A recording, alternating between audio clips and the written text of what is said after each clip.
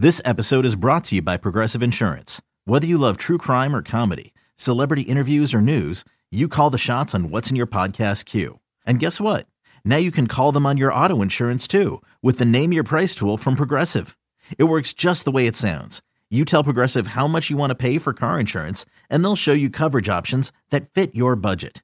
Get your quote today at Progressive.com to join the over 28 million drivers who trust Progressive. Progressive Casualty Insurance Company and Affiliates. Price and coverage match limited by state law. The Rays Radio Network proudly presents This Week in Rays Baseball. Drilled to center field and deep. Back on it is Eaton. To the track. To the wall. It's gone! Evan Longoria with a two-run home run to straightaway center. And he gives the Rays a 6-4 lead here in the ninth. Coming up, we'll recap the action from this past week, take a look around Major League Baseball, and sit down for in-depth interviews with the biggest names in the game. The 2-2 now. Check swing on the slider. Strike three. Chris Archer jumps off the mound and bounces his way to the dugout. Here's your host, Neil Solondz. Good morning. Welcome to our show. Today on the program, on this day before the trading deadline, we'll review the three trades the Rays have made with the media that covered Dan Jennings, Lucas Duda, and Steve Cishek. Mark Topkin of the Tampa Bay Times will join us from New York to discuss the Rays' road troubles against the Yankees, plus Brad Miller and a special guest, too. Welcome back to This Week in Rays Baseball. Neil Solondz with you on this Sunday, day before the trading deadline, and we do have a special guest on this Sunday. Joining us after what's maybe the busiest week in terms of additions in Rays history is the Senior Vice President and General Manager, Erik Neander. Erik, thanks very much for joining us. I know you still have a lot to do over the next 24 or so hours. Neil, how are you? Thanks for having me. Tell me what the level of a conversation is at this point with 24 hours to go, and how active you expect to be after the week you've had. Yeah, I think a few things to throw out there. One, we're happy with the additions we've made over the course of this season. You know, going back to Echeverria on, we think we've done some things that have really helped strengthen our club. This is a group we believe in, and with, you know, a little over, 28 hours to go into the deadline, you know, we plan to make the most of it and see if there's additional ways to improve our organization as we go forward. This is different from what you guys have done in the past, Erik. Why has this been the year where you've been as aggressive as you have, to give our fans an understanding? I think anytime we've been in this position, we've attempted to be aggressive, but not always does it line up and you get what you want. But this year, for I think a variety of reasons, we were able to find deals that we thought helped our club at prices that made sense. So, you know, anytime we've been competitive, we've always looked at our club. This year, you know, we've been able to make some transactions and get them to the finish line, probably more so than years past. But, you know, this is a group that we believe in. This is a group that this past winter when we won 60-some games, you know, I think at the time, you know, stubbornly believed in this group and that we could, you know, tweak its way to, you know, 20, 25 more wins potentially if things go well. So this is a group we believe in, you know, and as insane as that might have seemed over the winter, I think it's a lot more, you know, near to reality now. And, you know, we want to play that out and see what we can do to help this group further. I want to touch on the three additions you made, but since you made that last point, as you know, fans live and die with every win and loss. And with 3 straight losses in New York and 8 out of 10, the fan base is wondering if the Rays may reverse course. It sounds like you're not even leaning. You're not going to go in the other direction. You're still looking to add if you can. Yeah, I think to some extent, you know, we're being real about things. You know, we ride some of the emotional roller coaster that I think our fans go through as well. But it's our job to assess the talent level of our club and what we expect moving forward. And through the course of the season, good clubs, bad clubs, you know, bad clubs go on good runs, good clubs go on bad runs. It's just part of what it is. So the reality is that, you know, the last 10 days or so have had a negative effect on us in the standings. But with respect to the belief that we have in this team, you know, that's something that's remained strong. And like I said, want to take advantage of the time that's left to see what we can do. But, you know, hope we're competitive on the field today, get a W, and we find some ways to help this team further if they're out there. Let's touch on the 3 ways you tried to help them this week. Beginning with Dan Jennings, how important was the control you have over the next couple of years in acquiring a left-hander in your bullpen? It's a big part of it. we gave up a piece that we value. It was a former first-round pick in Casey, and to get somebody that we felt fit our team very well this year, that has some track record at the major league level of success, that's posted up, that's carried workload, all that. We felt it was a big boost to our team this year, and that obviously was a priority. But to access someone like that we think can help us this year, is big. To do it with somebody that we think can potentially help us as we move forward, also big. And anytime we're able to not fully go in on expiring pieces in a given year, I think the better, and it certainly carries value for us. And then the second and third piece, obviously Lucas Duda has paid off the last 2 days. I know you didn't intend to start him immediately at first base, but the Lomo injury precipitated that. How pleased are you with already the production you've gotten in 2 days from him and the way he's handled himself? We'll take it. If he could pull that every game from here out, we'll be in a really good position. So, this is a good bat, a very good bat. That we felt like we could accommodate, the way that Dickey's moving around, and the confidence we have in him to be able to kick out to left field gives us some flexibility. And Lucas, just in a few days in New York, has fit in really well, and we're excited about the extra thunder that he will bring to our lineup. And the depth. I mean, right now to lengthen that lineup, I know if you get him and Lomo, it probably would look a lot stronger against right-handed pitching. Absolutely. Our offense, has done a really nice job to date, but we felt that this was an opportunity to get a bat that we like. And when you're trying to get better, you welcome the opportunity to strengthen your strengths. And, there's still other areas that we, are continuing to keep an eye on, but the opportunity to get them at the price we did, we felt like it was the right time to try to add to our offense and our position player group. And I guess the trading deadline wouldn't be complete, or a trading period wouldn't be complete without a deal with Seattle. Give us an idea as to what led to Steve Cishek and the decision to move Erasmo. Yeah, naturally with Seattle, but we with where we were, we've developed some confidence for some of our internal options, for the rotation, and that made things a little bit easier. Erasmus has been a really, really valuable piece for us, and that's not lost in any of this. But Steve's somebody that has recent high leverage closing experience. He served as their closer, last year, and had a significant surgery this winter. But we followed him closely, and he came back, and he's continuing to, I think, build up and to regain his form. And I think he's just hitting his stride right now. He looked really good yesterday in New York, and I think for us it was just the opportunity to get someone that's been a proven successful single inning guy that has handled leverage, has handled closing situations, to handle those pressures, was something that, just given the collection of our pitching as a whole, that we prioritized as something we needed to get as we move forward here. Eric, last thing from me. I'm not a betting man. Probably you are not as well. But if you're to handicap it, how likely is it you think you make some sort of move before tomorrow's deadline? An additional one, that is. I don't know.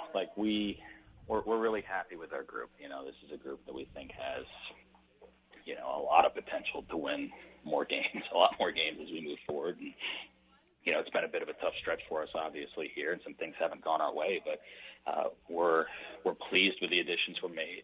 We've pleased with the guys that have been here all year, how they've been playing. So, we believe in this team.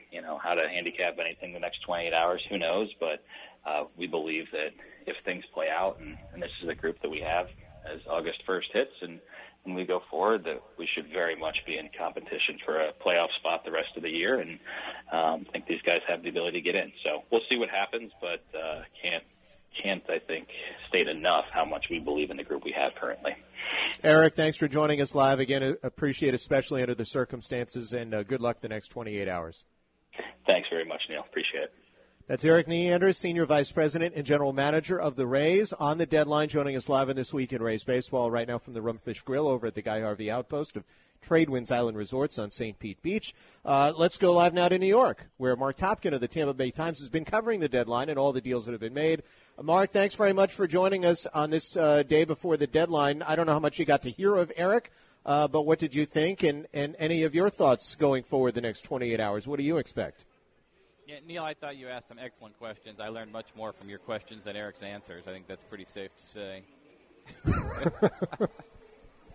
No, I think it's interesting. I mean, I mean, that's kind of what I thought he would say, is that they're happy with the moves they've made to this point. I've heard, from a number of people they're still being aggressive, looking to, explore some other possible moves, maybe another bullpen arm, maybe, find some kind of right-handed bat to help them against left-handed pitching. I mean, there's not a lot of positions where you could see a logical upgrade or a reasonable upgrade, but I think they're exploring those two areas specifically. I don't think they're going to flip around and start trading guys if they lose today, which I know is one question I've been getting from some people through social media. I think they're pleased with the work they've done. I think there probably is an acclimation period, even though, I know asking that question here, everyone's saying, it's just baseball. You just, show up and play. And, Cash and Hickey say they just, they know how to use these guys. But, there is a little bit of a getting to know you and figuring out how best to use you process. And it may take a couple days to shake out. I mean, obviously, it's unfortunate for the Rays that they've lost these 3 games here and fallen back a little bit in the standings. But, I think Neander said it several times in that interview. They still have a strong belief in this team, and that's why they're looking still to further add and not take a step back or flip it around. No doubt. The one thing that you've mentioned a couple times this week, and Eric's not going to speak specifically as to players, but do you think they move one of their middle infielders to try and bolster either the pen or get the hitter they want? Because they do have a little bit of a glut, assuming everything is okay with Daniel Robertson after getting hit on the hand yesterday. Yeah, I mean, I think that's one possibility. I think it's going to be a very difficult situation for Kevin Cash going forward over these next 2 months to get playing time to keep both Tim Beckham and Brad Miller happy. Now, not that keeping them happy is a prerequisite for being the manager or for winning games or anything like that, but, there is a little bit of an overlap in terms of that's the only spot those two guys can play. I think everyone who watches the team knows they're a better team when Echeverria is at shortstop, so just to give Beckham some days at shortstop out of kind of, charity to keep him playing doesn't make sense. I mean, Echeverria needs a day off probably once a week, but yeah, it's a little tricky, and we're talking about getting a right-handed bat. So if they trade Beckham, there's one of the right-handed bats who's done pretty well offensively against left-handed pitchers. So it's a little bit of a tough fit, a little bit of a quandary as to how they would make this work if they can pull it off. But I do think that's something they are exploring, and just talking to some scouts from other teams, things like that. I think that's among the possibilities. And I'm sure that there's certainly, it's obviously doesn't impact the deadline, but there had to be a mild bit of concern yesterday that, for at least from the fans that I had heard, Kevin Kiermaier wasn't in the lineup yesterday in Port Charlotte. You just talked to Kevin Cash about it. It doesn't seem it's that serious with him coming off the DL on August 8th, correct? No, it doesn't. I mean, they said it was just back tightness. It wasn't anything to do with the hip, is what we were told. It was just back tightness. Part of that was kind of one of the things they were wrestling with was, let him start the rehab and play out a little bit longer than a typical rehab because he's itching to go and he feels good, versus keep him just doing drills and weight. So they kind of will split the difference now. He'll take a couple days off. Cash said maybe 2 days, so I'm assuming that means today and tomorrow, so maybe you'll see him back out there on Tuesday.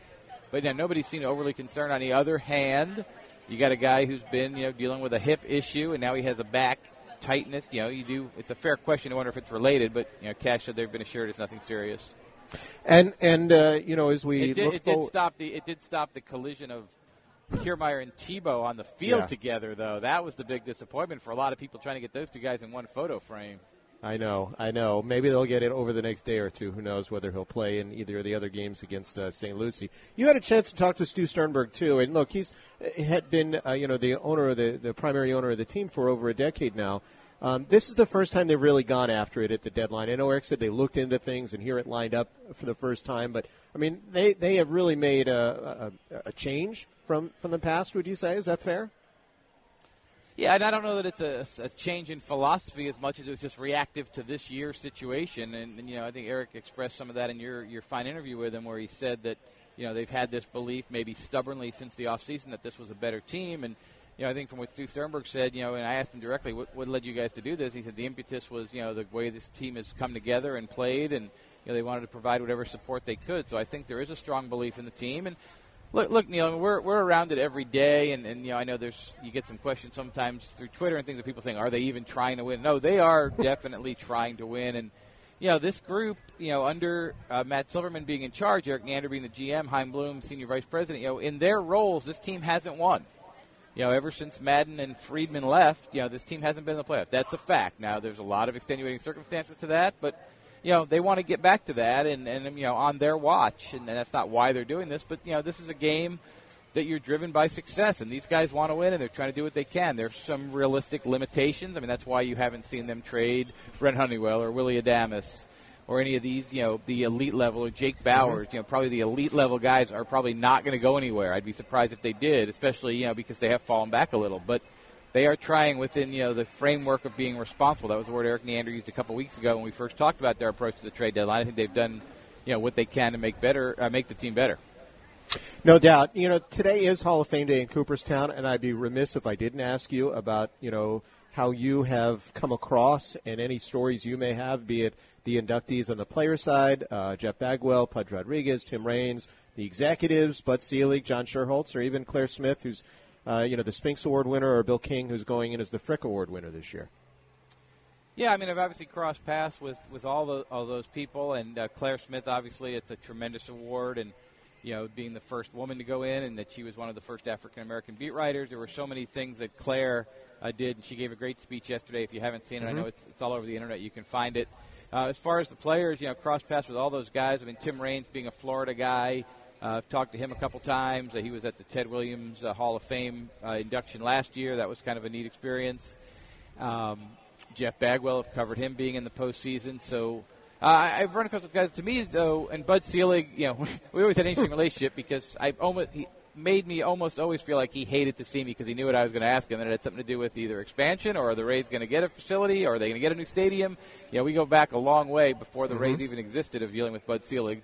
So I never felt close to him because, like I said, he always gave off that vibe, but obviously, found time and talked to him. And I visited with him in his office one year in Milwaukee, so that was an interesting experience. And then, to me, John Sherholtz is just one of the brilliant minds in baseball and always affable, always sharp, and a guy that, I have run into and always remembers your name and finds time to talk to you. And, just as sharp when he was building the Kansas City Royals way back in the day, and he helped convert Stan Borowski from pitcher to catcher to the incredible accomplishments he's had as a general manager, as a team president, as one of the leading executives in Major League Baseball. In fact, just when they pulled off their deal for their new stadium, there was a general manager winter meetings I saw him at. And I said, how did you pull this off? And no one knew about it. And he just laughed, and he said, I got you guys again, didn't I? And he just, almost that cat and mouse game with the media that he always enjoyed as well. So it's a very interesting class, and I've been lucky enough, fortunate enough to cover a couple of Hall of Fame inductions, Wade Boggs's and Tony La Russa's. And it's if anyone ever has the chance to go, yes, it's crowded, and it can be a little expensive, and you got to drive a long way, but it is a tremendous experience and a tremendous weekend. Mark, great stuff. Got less than a minute. Your expectation, yes or no, do the Rays make another deal before tomorrow's deadline? I think they will make another deal before tomorrow's deadline, and I don't think you're going to be going. But the bigger question, Neil, if I have 10 seconds left, are you riding the Shark today at the trade winds? I'm not because we're indoors because of the weather. Ah, man, I wanted the video.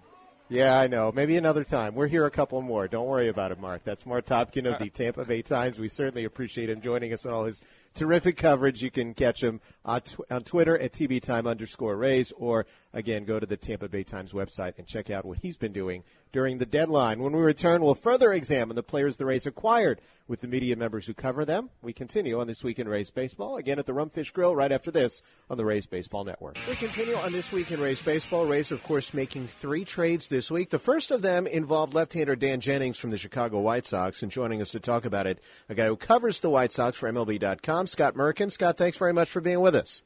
Sure, no problem. The White Sox obviously have been very active over the last, I would say, year in terms of reshaping their entire roster. Were you at all surprised that Jennings was part of it? Was because he still has a couple of years left in terms of control? No, I think it was anything that could bring back, value, and they brought back Casey Gillespie, and the process was sort of, for lack of a better phrase, up for grabs. They had just moved Anthony Swarzak to Milwaukee the day before, and the relief market is pretty robust out there, so I had a feeling he was going to go too. Give me a little bit of a feel for Dan. Obviously, his numbers are very, very good. He probably doesn't get attention because of maybe the team he plays for and the fact that he's not in a closer's role.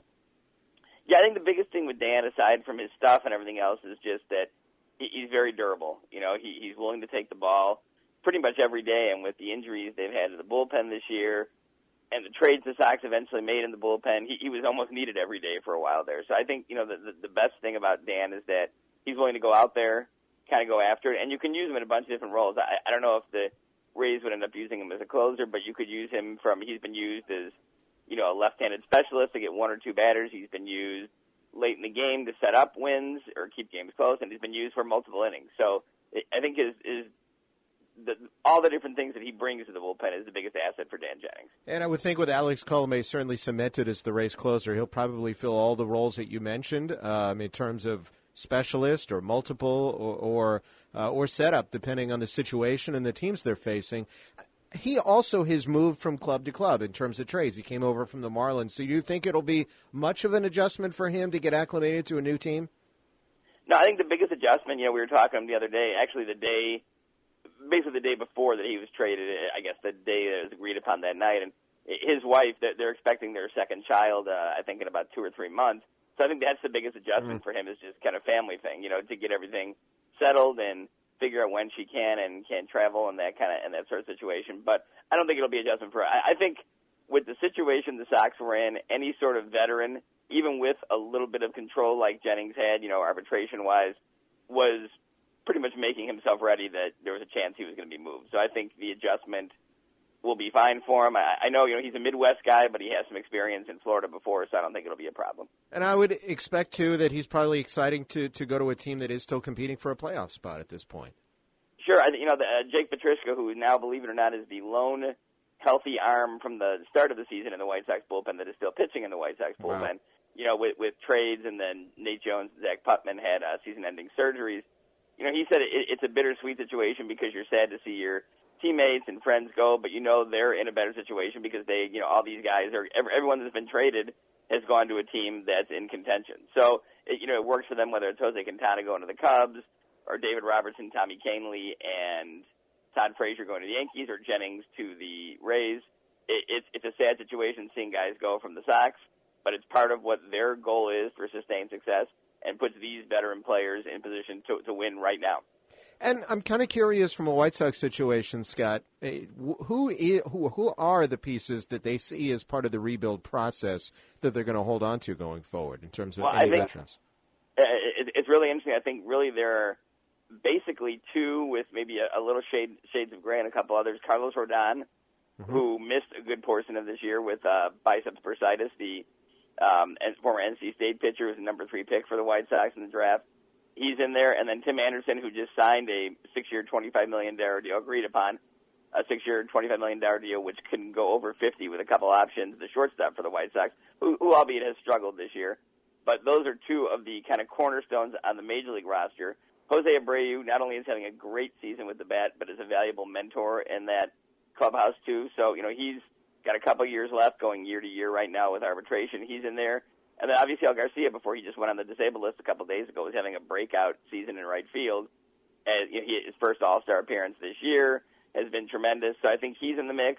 Now, in the same sense, I think, they're going to have to make a decision on Garcia. He's got 2 more years of control, whether they want to keep him and pay him or whether they can, again, explore in this offseason or maybe next year some sort of trade for him. They're far from done. I just had a chance to talk to Rick Hahn, the general manager, yesterday, and as much as they've accomplished, they know they're far from done, and they know there are still some lumps to be taken, but they like the direction they're going. And, they will evaluate as they go to see which veterans fit. But I think Rodon and Anderson are the 2 fixtures on the roster right now. Scott, good stuff. We appreciate some perspective, and thanks for joining us on This Week in Rays Baseball.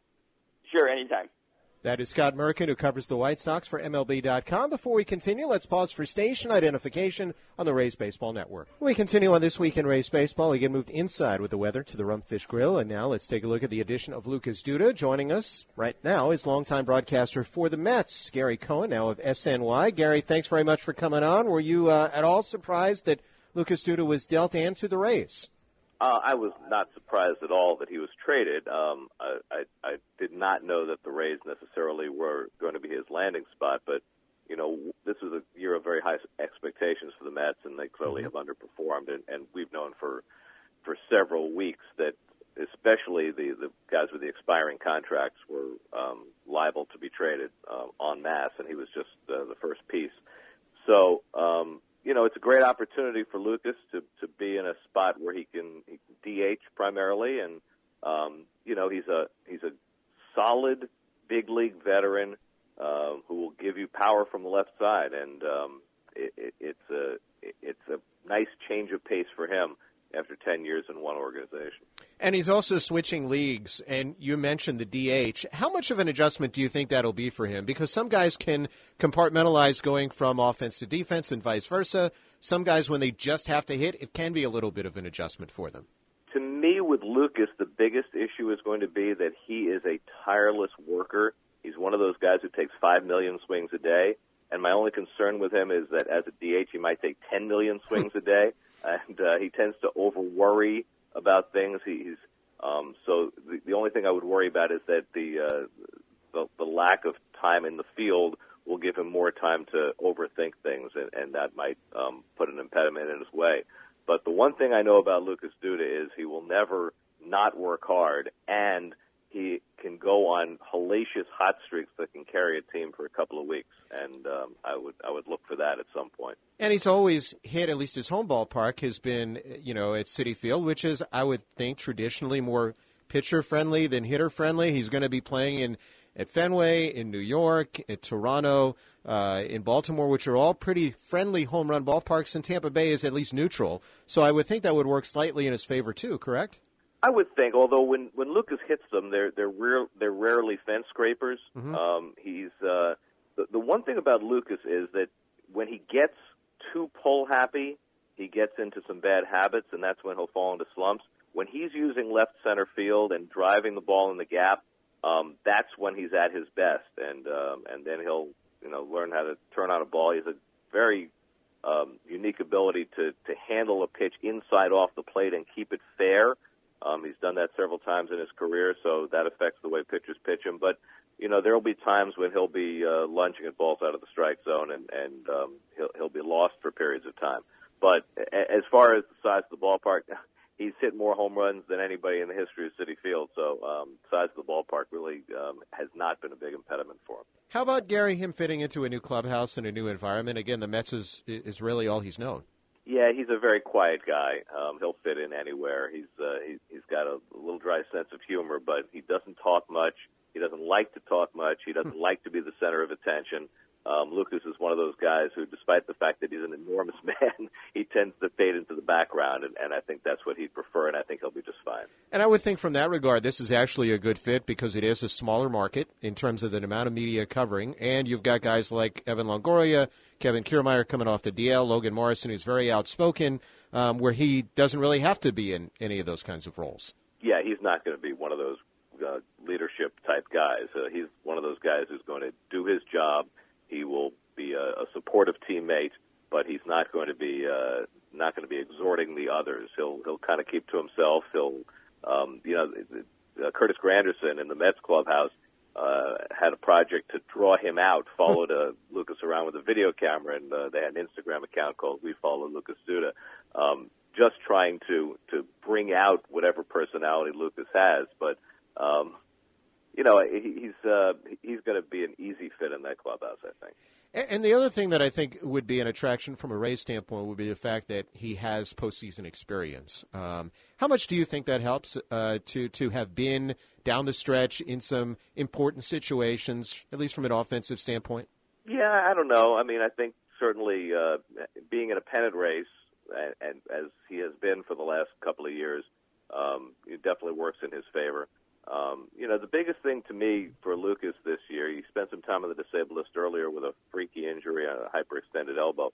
But, he's had some hip issues that I think are going to follow him later in his career. Biggest thing for him is just to stay healthy down the stretch. And that'll be maybe the one thing about DHing that'll work in his favor, that maybe put a little less wear and tear on those hips.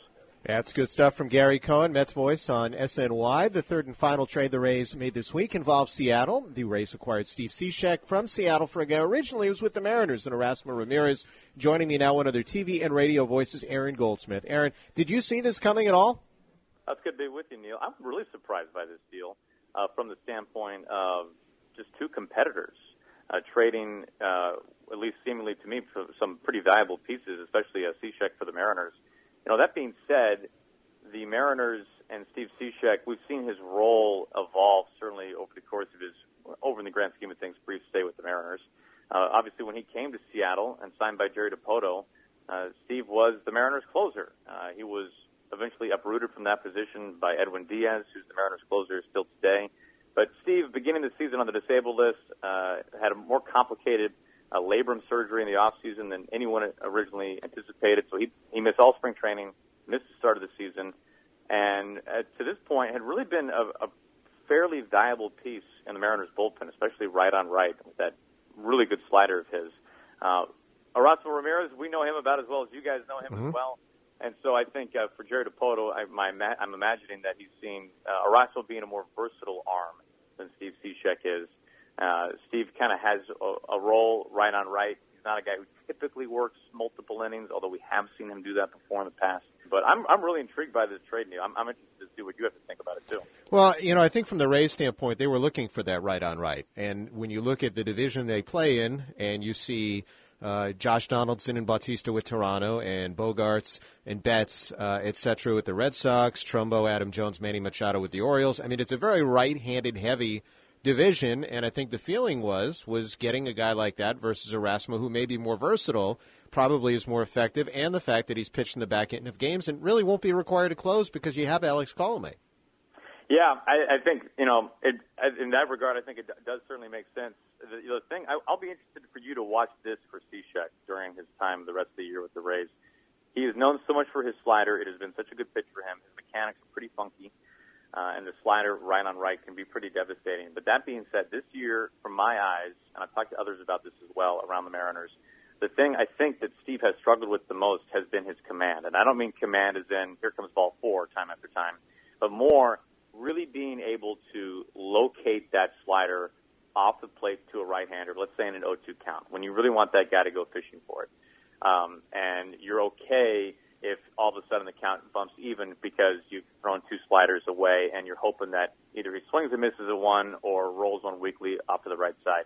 He hasn't been able to have that pinpoint control on a regular basis. We have seen it. There's no doubt about it. We have seen Steve come out of the Mariners bullpen and have some dominant appearances. But he's also gotten burned more times than he would like this year trying to get the perfect location on that slider. So especially with all those right-handed bats that you just mentioned, I'll be really interested to see from afar if that's something that Cishek can continue to improve upon, because there's no doubt we have seen it not only in a Mariners uniform but also earlier in his career when he was closing with Miami, when he was able to get that really good command with that pitch, which that's his bread and butter, there's no question. And I would think that there really won't be a ton of pressure on him because they also did acquire Sergio Romo and they have Brad Boxberger, so they do have multiple options when it comes to that right on right. Yeah, and for the Mariners, too, they recently acquired from Miami David Phelps, and when we have seen Phelps in a handful of appearances for the Mariners, he has pitched really in the role that Steve Cishek would normally have pitched in. So when the Phelps deal was made, and once we saw with our own eyes that he is the guy that we thought the Mariners were getting, all of a sudden now you're thinking, well, okay, if he can take over for Cishek's role in the Mariners bullpen and bump Cishek down a notch in the pen, well, now, of course, that fortifies an even earlier role because you have a guy with the veteran experience, Steve Cishek. But I'll tell you guys are going to love him as a person. He's a man of great faith. He is about as likable of a human being as you can find. He is a young father with two young girls. One he just still somewhat recently had. He's just a wonderful family man, a terrific competitor. You'll notice he pulls a laminated piece of paper out of his back pocket before every time he pitches. He has his favorite Bible verse on that piece of paper, which he reads before he throws his first pitch in a game each and every time. He's a wonderful clubhouse guy, and I wish him nothing but the best. We've really enjoyed having him around in Seattle. I was going to ask you next how he fits in, and it sounds like, he's a guy who will make a fairly seamless transition. And look, he has been moved before. He started his career with the Marlins on this side. Yeah, absolutely. Went on to St. Louis for a short period of time. Came to Seattle, I think, with some expectations of kind of regaining the luster that he had in Miami.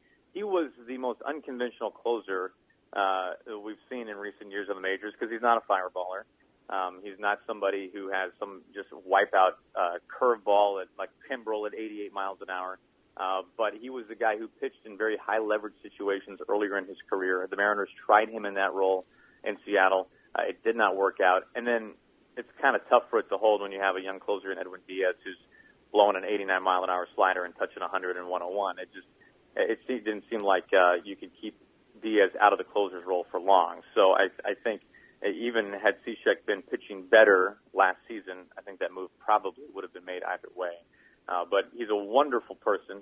Rays fans will like him. You guys on the broadcast crew will really enjoy interacting with him. And I'm really excited to see how he does, and going from one team in the hunt to another. So good for him.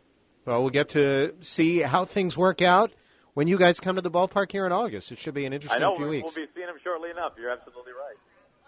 That is one Aaron Goldsmith, radio and TV voice of the Seattle Mariners. Now, coming up on our This Week in Rays baseball program, hear from Brad Miller, a guy who started with the Mariners and certainly has had a challenging year. What has he learned this season? Find out after this on the Rays Baseball Network. We continue on This Week in Rays baseball. Our featured guest this week is Brad Miller. Brad, thanks very much for joining us. How would you describe this year for you? Certainly has been a bit different than last. Yeah, every year is going to be different, and present its own obstacles. But, I've definitely learned a lot. It's been frustrating at times from the injury standpoint, learning my body and learning the first time I've been on the DL, in the big leagues. So obviously it was it's been tough. But you know what? We're in a playoff race here. It's all you could ask for, and I'm healthy now. So really just kind of excited to finish this year off and see where it goes. And I want to get to that. You mentioned that you're learning about yourself when you were on the DL for the first time and then the second. What did you learn about that, and what was the hardest part of it? Yeah, the hardest part was just fighting. Obviously, wanting to come back as soon as possible and help the team, but also realizing that to help the team, you have to be ready. So obviously I pushed it from the beginning, but I look back, I want to, that's always going to be my mindset. I want to be out there. I don't want to be hurt. So at the end of the day, I'm not, surprised I pushed it, but, also, it wasn't a fun experience having to go back on the DL and, basically re-injuring and creating a new problem. Sometimes you can also learn, too, by watching. And I know it's probably hard to be away from your teammates, but is there anything, I've talked with a lot of, I think probably more pitchers than hitters who talk about this, but being away from the game, they learn things just by being away from it for a little while, too. Yeah, I mean, the biggest thing I think is, that hunger and that drive is there because you're not able to do it. It's hard watching the games, honestly, just because you get out there. So for me, while we were here, I just try to be as good of a teammate as I can. You're basically a cheerleader. So whatever you can do, the season's so long and it's so monotonous. So whatever you can do to help your teammates kind of get through it and, maybe give them a little bit of perspective and kind of help yourself stay sane, is what you got to do. That said, you mentioned the fact that this team, despite what's been a tough week, is right in the thick of the playoff hunt. What has that meant to you, and how different is it now versus, let's say, a year ago or other teams you've been on that haven't been competing for a spot? Yeah, just from my limited experience, in 2014 in Seattle, same thing. We were right in the thick of it all the way down, and I remember how exciting those games were, and we didn't even we ended up, being left out by a game, but just the intensity, and winning cures everything. Nobody wants to lose. Everybody wants to win. So it's definitely something I don't take for granted, being in this position. I look back on, what's happened in the past this year. It's been frustrating with injuries and, you're not, not everybody's an all-star this year, but from what I look at it is we got an opportunity here, to be on a team competing for a playoff spot, and some people never get that in their career. So just look forward to embracing the opportunity. You have had a couple of good moments too during this, and I think probably the one that sticks out is the home run you hit off Boston. Mm-hmm. Was that the best moment that you've had in terms of as a professional, or if not, what are some of the moments that do rank up? Yeah, that was obviously that felt good. Being able to get a big hit in a big situation against a tough pitcher, tough team, interdivision. That was definitely awesome. But I think that's why you have to keep a level head throughout all the adversity, because it just takes one swing, or one play. So I was proud of that moment just because of all the frustrating times, and even that game, I had gotten out all 3 times prior to that at bat, and you got to stay in the game, and every at bat counts. So that's the biggest thing, just making sure you win. But there's been other hits or stuff like that, but that one obviously, just coming after being off the DL was nice. You mentioned the playoff race that you were in 2014. Are there certain things that you learned from that you think will help you and maybe Lomo and some others during this stretch run? I think the thing I've learned is how much fun it is. How much fun it is to actually not know, being in that race at the end of the year, rather than knowing, okay, once our game's over, we're heading home. That's not very fun. So I think that is really what I learned, is how special it is and then how fleeting it can be, because, you're not promised anything. Again, we're chatting with Brad Miller on This Week in Rays Baseball. This also happens to be Hall of Fame weekend. Have you run across any of the major guys going into the Hall, whether it's Tim Raines or Jeff Bagwell or Pudge Rodriguez, and if so, what do you remember about those encounters? I have not ran into any of them, but I know a guy who continues to rise up the ballots and is very deserving. Edgar Martinez was our hitting coach in Seattle, and that guy he's a special person. He was awesome. He was so positive with me. I'm going through different phases and trying stuff, and he just would, kind of smile and let me do my thing and then go, okay, let's try this. Or, I remember one day he said, hey, Brad, during BP, he's like, hey, Brad, how about first round you just go opposite field, and then you can try to hit the ball in the third deck. Like, I don't care. He's like, but just give me one round, and then you can do whatever you want. So he was great with me. He's a special person, and he's really going to make an impact in baseball after his playing days as a coach, because his outlook and his demeanor towards the game. And you grew up near, obviously, one of the greatest Hall of Famers, a guy who should have been a unanimous, but pretty close to it, in Ken Griffey Jr. Yeah, that was I always felt pretty cool, claiming the same town that he that his family lives in and he raised his kids in, and being around him in Seattle, I mean, it was a dream come true. And he's such a normal, cool guy that he probably doesn't realize the impact he has just from interacting with us. But every conversation I've had with him is I hold pretty special. Because you are a fairly would a junkie be the right word in terms of a baseball gym rat, or how would you describe it? I don't know. I love baseball though. It's really I don't have many hobbies or anything. I just love baseball and pretty much everything that goes into it.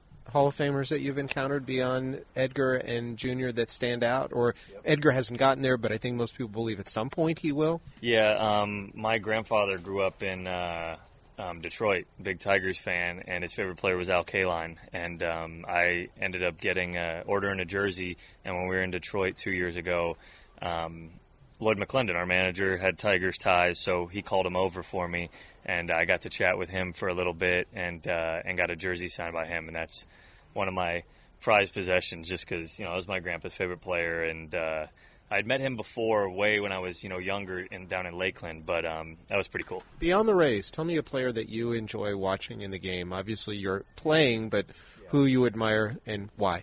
Dustin Pedroia.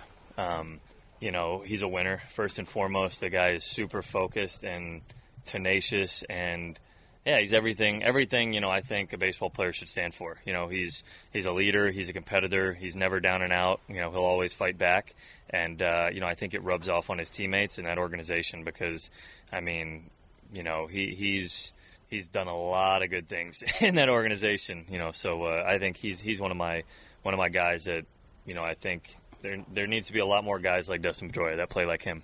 Who's got the better beard now? You or him, though? It's pretty close. No, mine's brutal. My beard's bad. No, there's a lot of good beards out there. I'm definitely not in that category, though.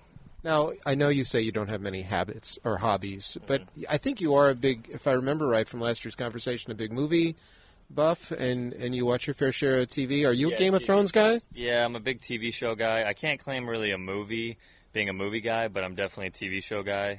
Game of Thrones is awesome. It's all the talk of the clubhouse right now. So, yeah, definitely, when I'm away from the field, I like to kind of relax and just watch some TV. Your favorite character on Game of Thrones and why? Oh, man, favorite character.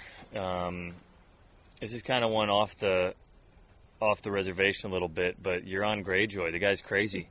He's intense, and he's definitely, off his rocker a little bit, so he's kind of fun to watch, wreak havoc. And what other shows besides, obviously, Game of Thrones is the talk in the clubhouse, but what else is your pleasure when you're away from the field? I like, there's a lot of good ones. Man in the High Castle is awesome. Boardwalk Empire is one, on HBO that's kind of, I know it's been off air for a couple years, but that's one I went back and watched, and I really enjoyed that one. Have you gone back and watched Sopranos, too, since that was... So that's going to be on the... I've never done that. That was kind of, I guess I got onto the TV show scene a little late, but that's when I'll have to go back. Just to call myself a TV show guy, I got to watch that. All right. When you do, then we can talk a little Sopranos as well. You know, early this year, you mentioned you don't have a ton of hobbies, but you were a spokesperson for Cut for a Cure at the beginning of the year, which helped kids with pediatric cancer. What did that mean to you? Yeah, it was fun. You know, just to we get so engulfed, you know, with baseball, and you know, I'm definitely guilty of that. You know, getting totally engulfed in baseball because, hey, this is what we, you know, want to do and it's what we care about, and there's a lot of high stakes. But, you know, to be able to use our, I guess, you know, status on being in an organization, a professional organization, using that for good like that is always awesome. You know, and everybody has their own niche and way to contribute to that. Even if it's just, you know, setting a good example when you wear the uniform. But to be able to do something else outside of baseball is always pretty special. And I know at the same time you want to perform. I'm kind of curious because I've heard a lot of good things from several players this year. What's Chad Mottola been like? Because you told me how good Edgar Martinez has been, and this is your first year working with Chad on a regular basis. Yeah, he's special. You know, those are two guys, you know, that what separates them you know, is just how they interact with us. You know, I told him yesterday, being a hitting we think hitting's hard. I mean, being a hitting coach and dealing with all of us is hard because we're all, you know, mad, obviously. We're all perfectionists. We all want to perform. And, you know, Motor's got to deal with all of our attitudes all the time.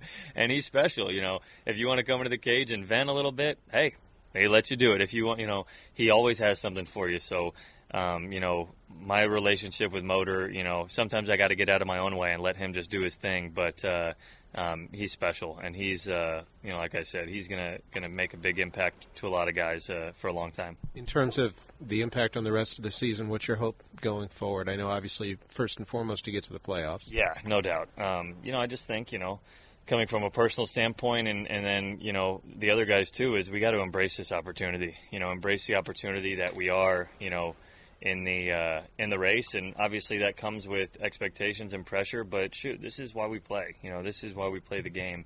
You know, nobody dreams of, you know, just growing up being a big leaguer and going home every year. I know I didn't. So, you know, you dream about playing those big games and even watching guys that, you know, like Brandon Guyer, who got traded, watching him in the World Series. I mean, that's living the dream, you know. So I think we just need to embrace this opportunity.